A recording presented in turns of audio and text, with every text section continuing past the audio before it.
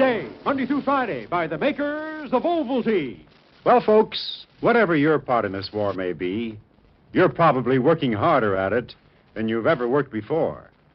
Whether you're in business, on the farm, or in a war plant, whether you're wearing a uniform, running a wartime home, or going to school, whatever you're doing, you're undoubtedly feeling, as we all are, the added pressure of wartime living.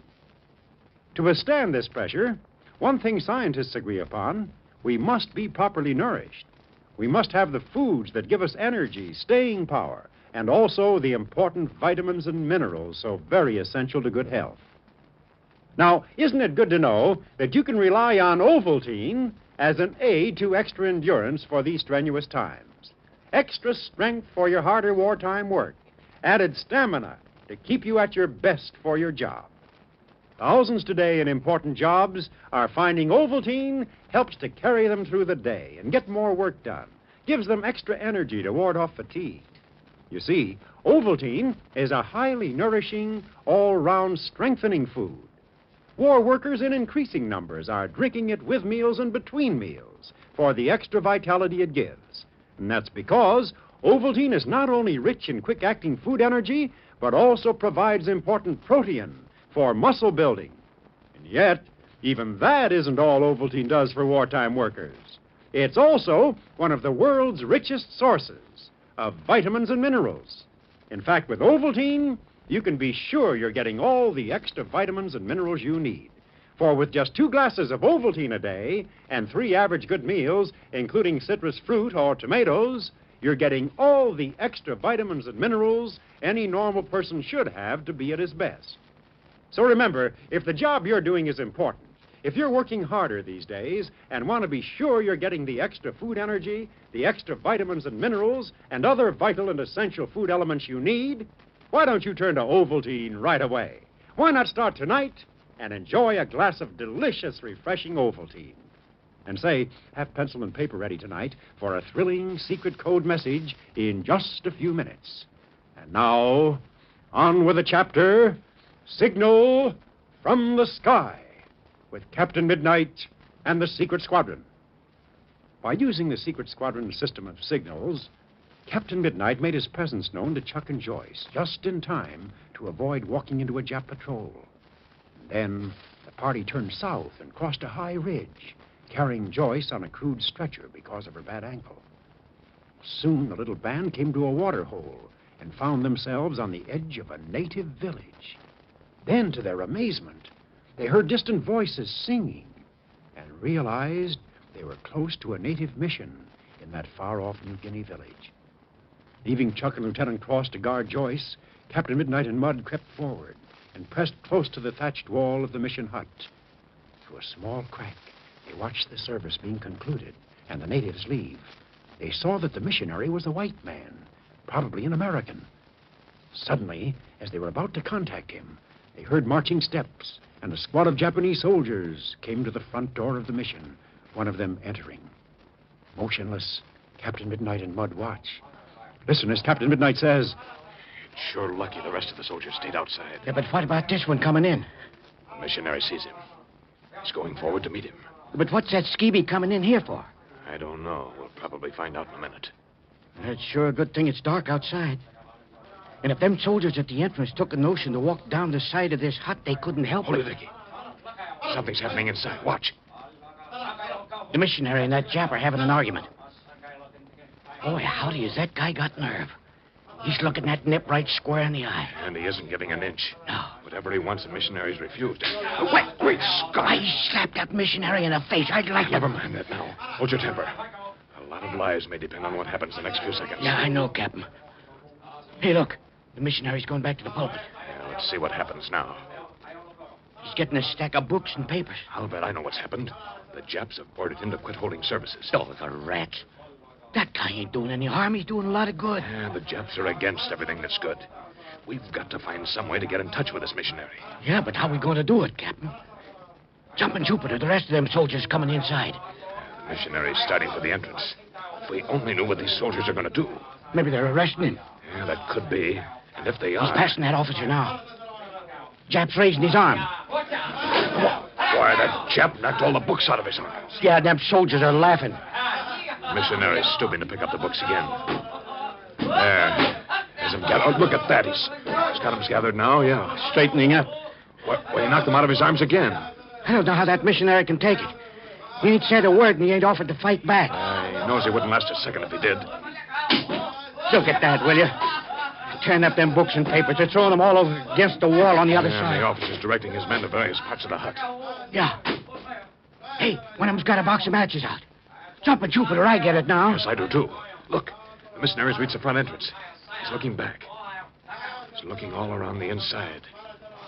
Just think of it, Icky. He probably helped build this church with his own hands. And now look what these savages are doing. If we only had a machine gun. Yeah, but it wouldn't do any good. There must be a Jap camp nearby. Yeah, I know you're right.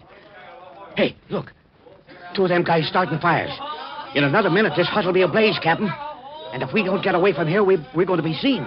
Missionary's turning, going out the door. I don't believe he's under arrest. And all them Japs are inside the church. I know, but they won't stay inside there long. Come on. Follow me along the side of this wall. Okay, Captain. Watch it now. We're near the end of the hut. Yeah, the missionary must be outside already. Here we are. There he goes now. Which way's he going? The opposite direction. This is a bad break. Well, we got to get a hold of him. Listen, Captain, we got to take a chance. Let's make a break for it in front of the mission. The only light's inside. Well, that's what we'll have to do. Anyway, those Jap soldiers are enjoying themselves too much to pay any attention. Come on, run for it. I sure hope there aren't any other Jap soldiers standing around outside. We'll find out about that mighty quick. Watch it now. We're almost up with him. Yeah, he hears us. Hey, we're Americans. We need help. No. Why, it can't be possible. Watch it, Captain. Them Jap soldiers are coming out of the mission. That fire's breaking through the roof. In a few seconds, it'll be as bright as day around here. Who are you? Never mind that for the moment. You're an American, aren't you? I most certainly am. We've got to talk with you, but we can't do it here. Quick, we got to get away from here. There's a hut straight ahead. That's where I live. Quick, follow me inside. Thank you. Come on, Mont. You bet I'm coming. Get inside quick, before those Japs see you. Okay, sir. Hurry. Coming. Now, I'll close the door. There's only one room. Them Japs ever look inside here? Yes, they do, quite often. Is there any place we can hide? There's only one place, under the bed. Well, we better get under there quick. Yeah, that's what we'll do. Hurry, Mont. Hurry. Okay, Captain. There. That's it. Now you should be all right now, unless the Japs come in and search the room. I think I'd open the door a bit. What are you doing that for? I've learned by experience that if I keep the door closed, the Jap soldiers will keep opening it and looking in to see what I'm doing. If it's open, they don't pay much attention. That's an excellent idea. Yeah, listen to that. I guess it won't be long now, huh? No, it won't. And I helped build that church 7 years ago. Have you been here 7 years? Yes. This was the year my wife and family were to have returned to the States for our furlough. And the war prevented that. But where's your family? Dead. Dead? What happened to him? The Japs killed them. Killed them? For what reason? I was away visiting some people in a nearby village who were ill. When I returned, my wife and boy and girl were dead. I got the story from the villagers here. The Japs came and ransacked the village for food. They found some that had been hidden, and the Japs ruthlessly bayoneted several women they believed responsible. My wife tried to stop them.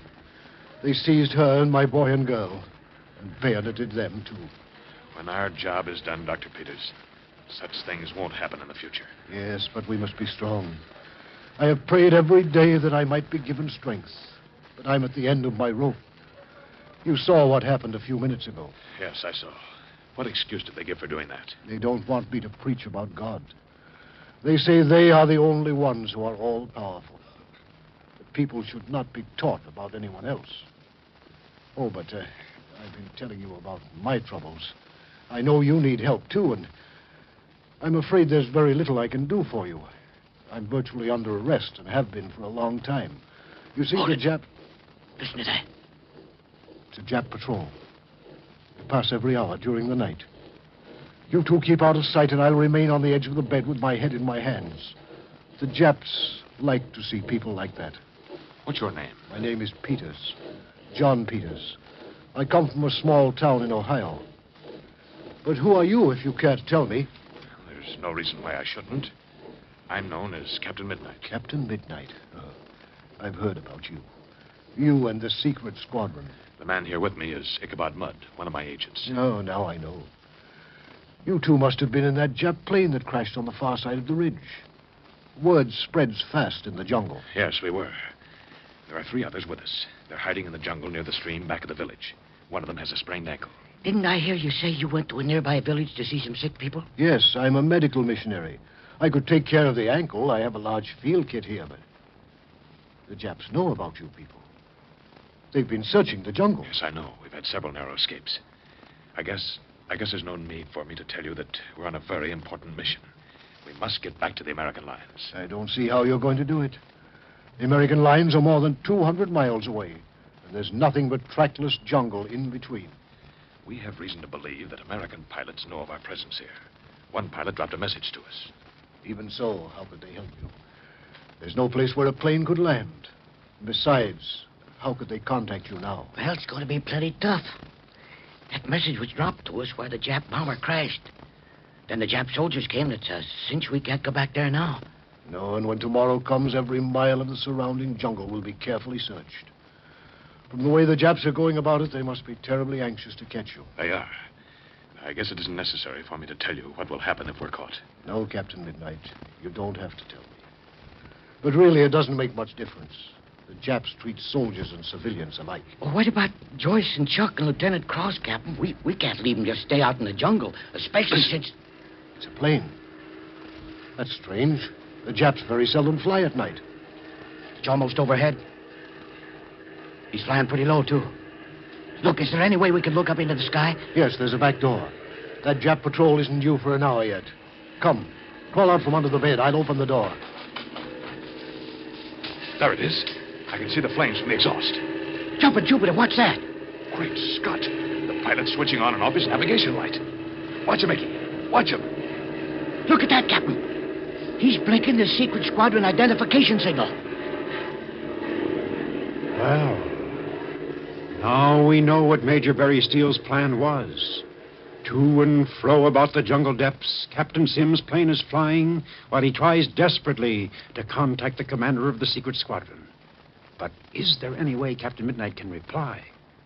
Don't miss the excitement as we continue this thrilling chapter.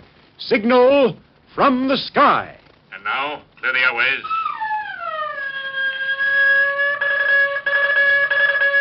Stand by. The secret squadron signal station is on the air. And the first thing, we have a thrilling secret code message from Captain Midnight. It's an exciting clue about tomorrow night's adventure in Master Code number 1. So write that down, code number 1. And here's the message. All right, the first word. 16. 23. 8. 5. 10. 23. Get that? All right, here's the second word. 22. 26. 26. 23. 11. 20. 26. One more word now, the third and last. Here it is. 19. 22. 17. 21. 8. That's all. Now remember, set your codograph for Master Code number 1 and figure out the secret message about tomorrow's adventure.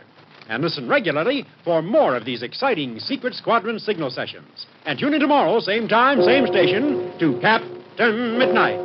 Until tomorrow, then, this is Pierre Andre, your Ovaltine announcer, saying goodbye and happy landing.